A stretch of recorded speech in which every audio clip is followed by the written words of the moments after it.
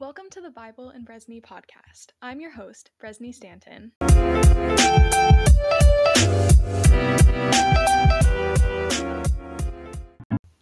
Hey guys, if you're new here, welcome to the podcast. We're so excited to have you join us this week. And this episode is extra special because we are having our first ever guest on the Bible and Brezny podcast. And our guest this week is Caleb Jessee. He is been one of my really good friends from youth group for a few years now, and we had the opportunity to go on a mission trip together this couple weeks ago. So he's going to come on here and talk about his experience on the mission trip. So without further ado, let's get started. Okay, so we have Caleb with us now. Caleb, do you want to introduce yourself? My name's Caleb. I'm going into my senior year of high school, and I rock climb in my free time. That's about all. Yeah, very fun. So Caleb and I go to youth group together, and we just went on a mission trip to Wilmington in North Carolina. So today we're going to be talking about our experience with that. So Caleb, why did you decide to go on a mission trip? Well, I heard about the mission trip, and I honestly, when I signed up, I wasn't thinking about the work at all. I was happy to do the work, but when I signed up, I just was thinking about the fact that my friends are going on a trip for a week. I'll go and be with my friends for a week. But it was fun. I enjoyed it, even the work. Yeah. I want to do a mission trip overseas, and so I thought this was a good way to start because it was with my friends and it was kind of closer to home. I didn't have to go on a plane. But did you have any expectations going into the mission trip?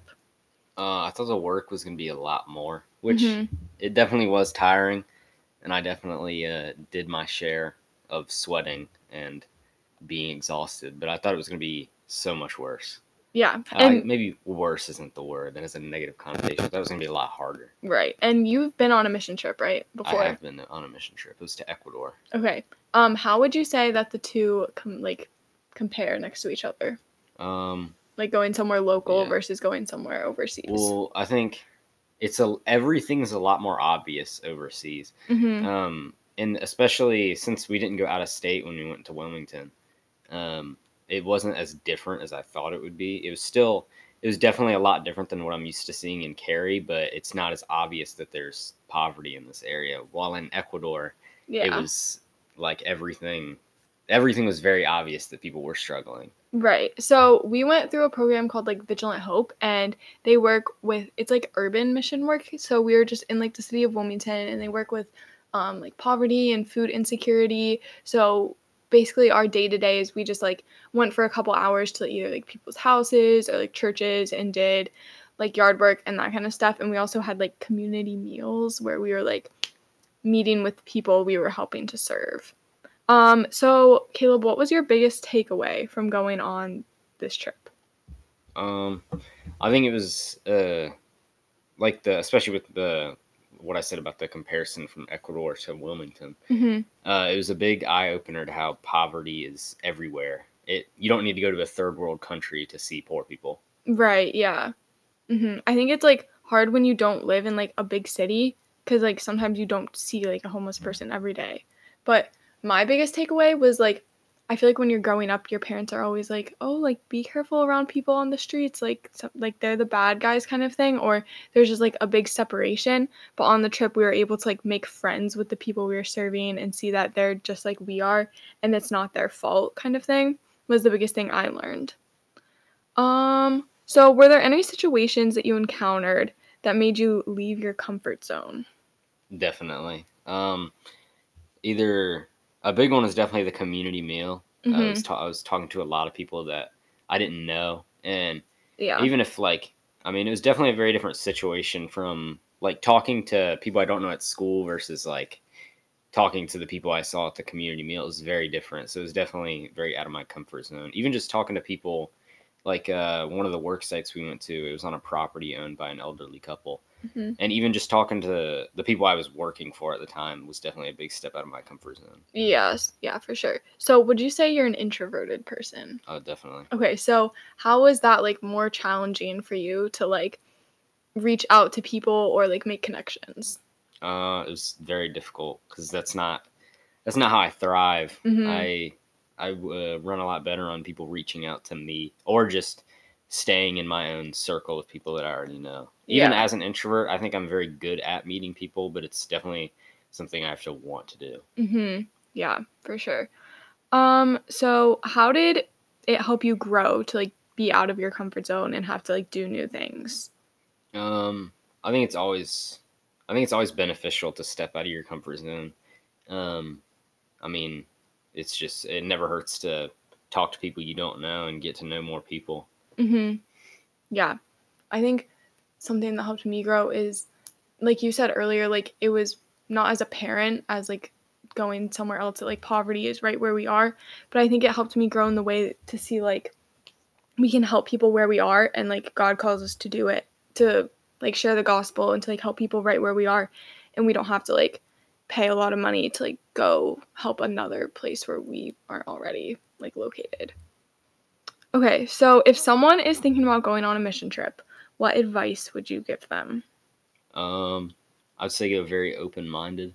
And that's definitely something that was more obvious in my first mission trip, which my first mission trip was to Ecuador. And after that, I sort of had the concept in mind. I sort of knew what I was going into, even if I didn't really know what to expect. I knew to go open-minded. Because when I went to Ecuador, I just read about the country. I'd never really been there or anything, so everything was shocking. Which, I mean, stuff might always be shocking, but right. I think it's different to be shocked to see how people are struggling versus just to be shocked because you're in a new place. And how old were you when you went on that mission trip? I was, I believe, 13 or 14. Okay, yeah. So I feel like a mission trip is beneficial for like any age. Like obviously not for like kindergarten. Yeah. But like you can get different things out of it each time you go somewhere. So are there any other things that you want to share? Any like, even if it's just like a good story that happened on the mission trip or like something you encountered that you want to share? I really enjoyed a lot of the work I did. A lot of the work I did was very fun. I definitely did work that maybe some people wouldn't see as fun. Yep. Like weed whacking for 4 hours straight. I love that. That was great. Yeah. I think that was a big part of that was definitely like the first 2 working days we did. I was working in groups where I was talking to people the whole time and communicating with people. And then we would get off the work site and I would go talk to the same people that I just spent the last 6 hours with, and I would never get any downtime or time to myself. But on the last 2 work days we did, I was either weed whacking or lawn mowing, and that's something where you can't really talk to people. So rather than recharging when I'm not working, I was socially recharging while I was working because I actually got some time to myself. Yeah.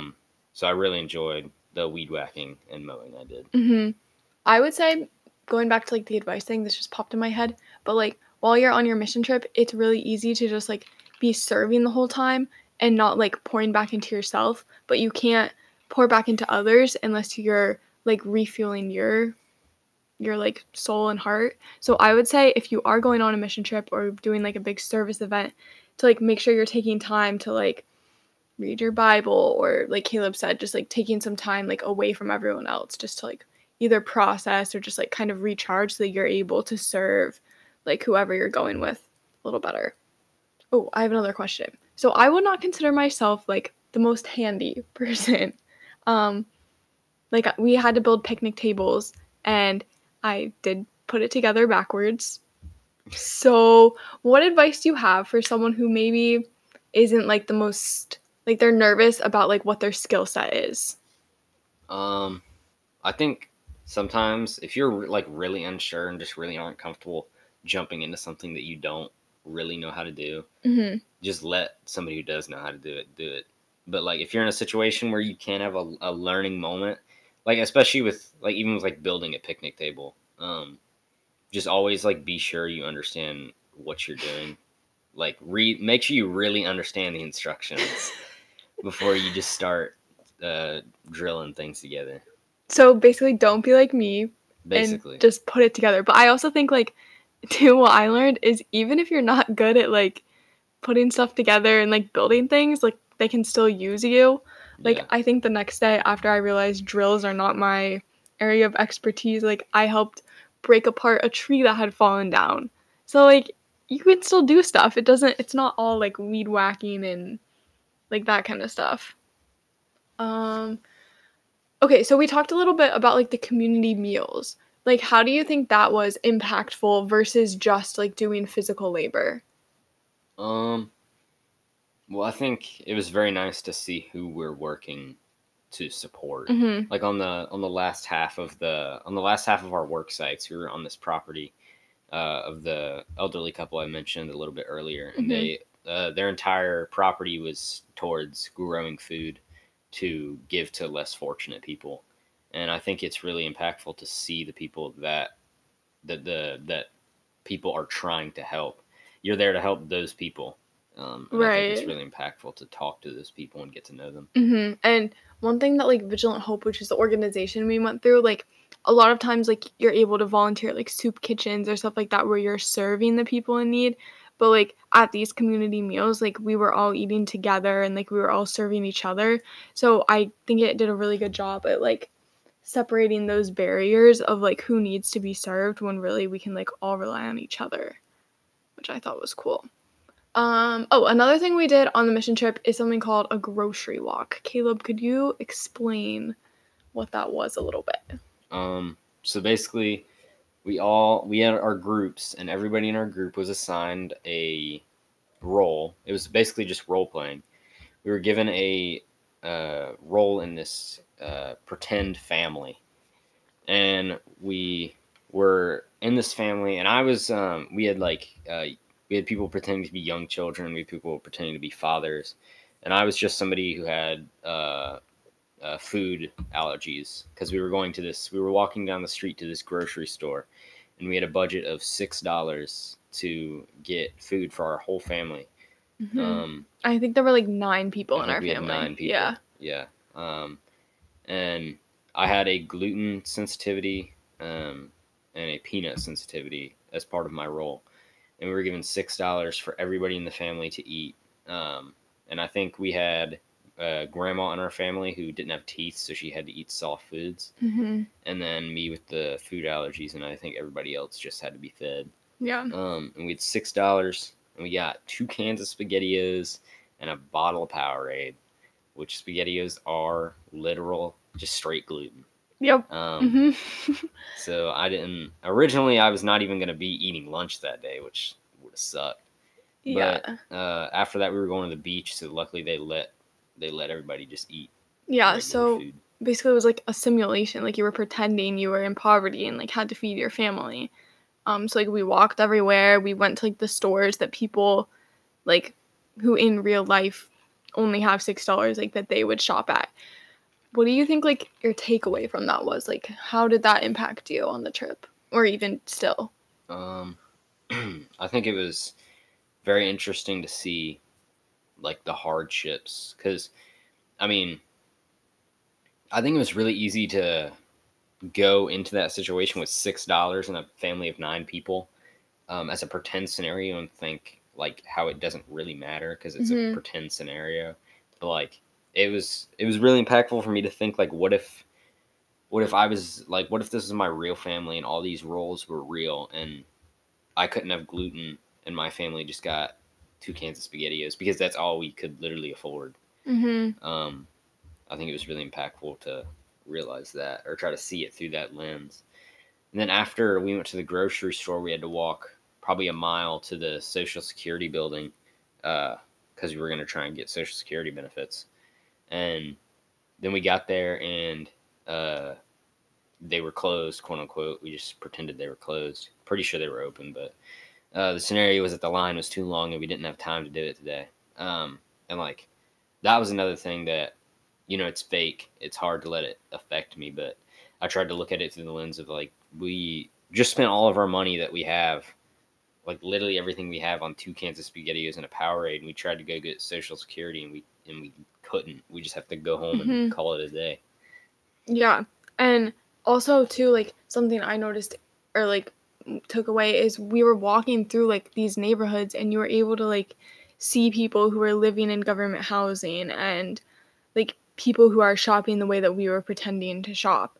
And I remember there was like this little girl, and she was probably like 2 or 3, and like that's the role I had been assigned. I was supposed to be like a 2-year-old. And I remember seeing this like little 2-year-old, and she was in her bathing suit, and she just like ran over and gave us all hugs, and she just seemed like so happy.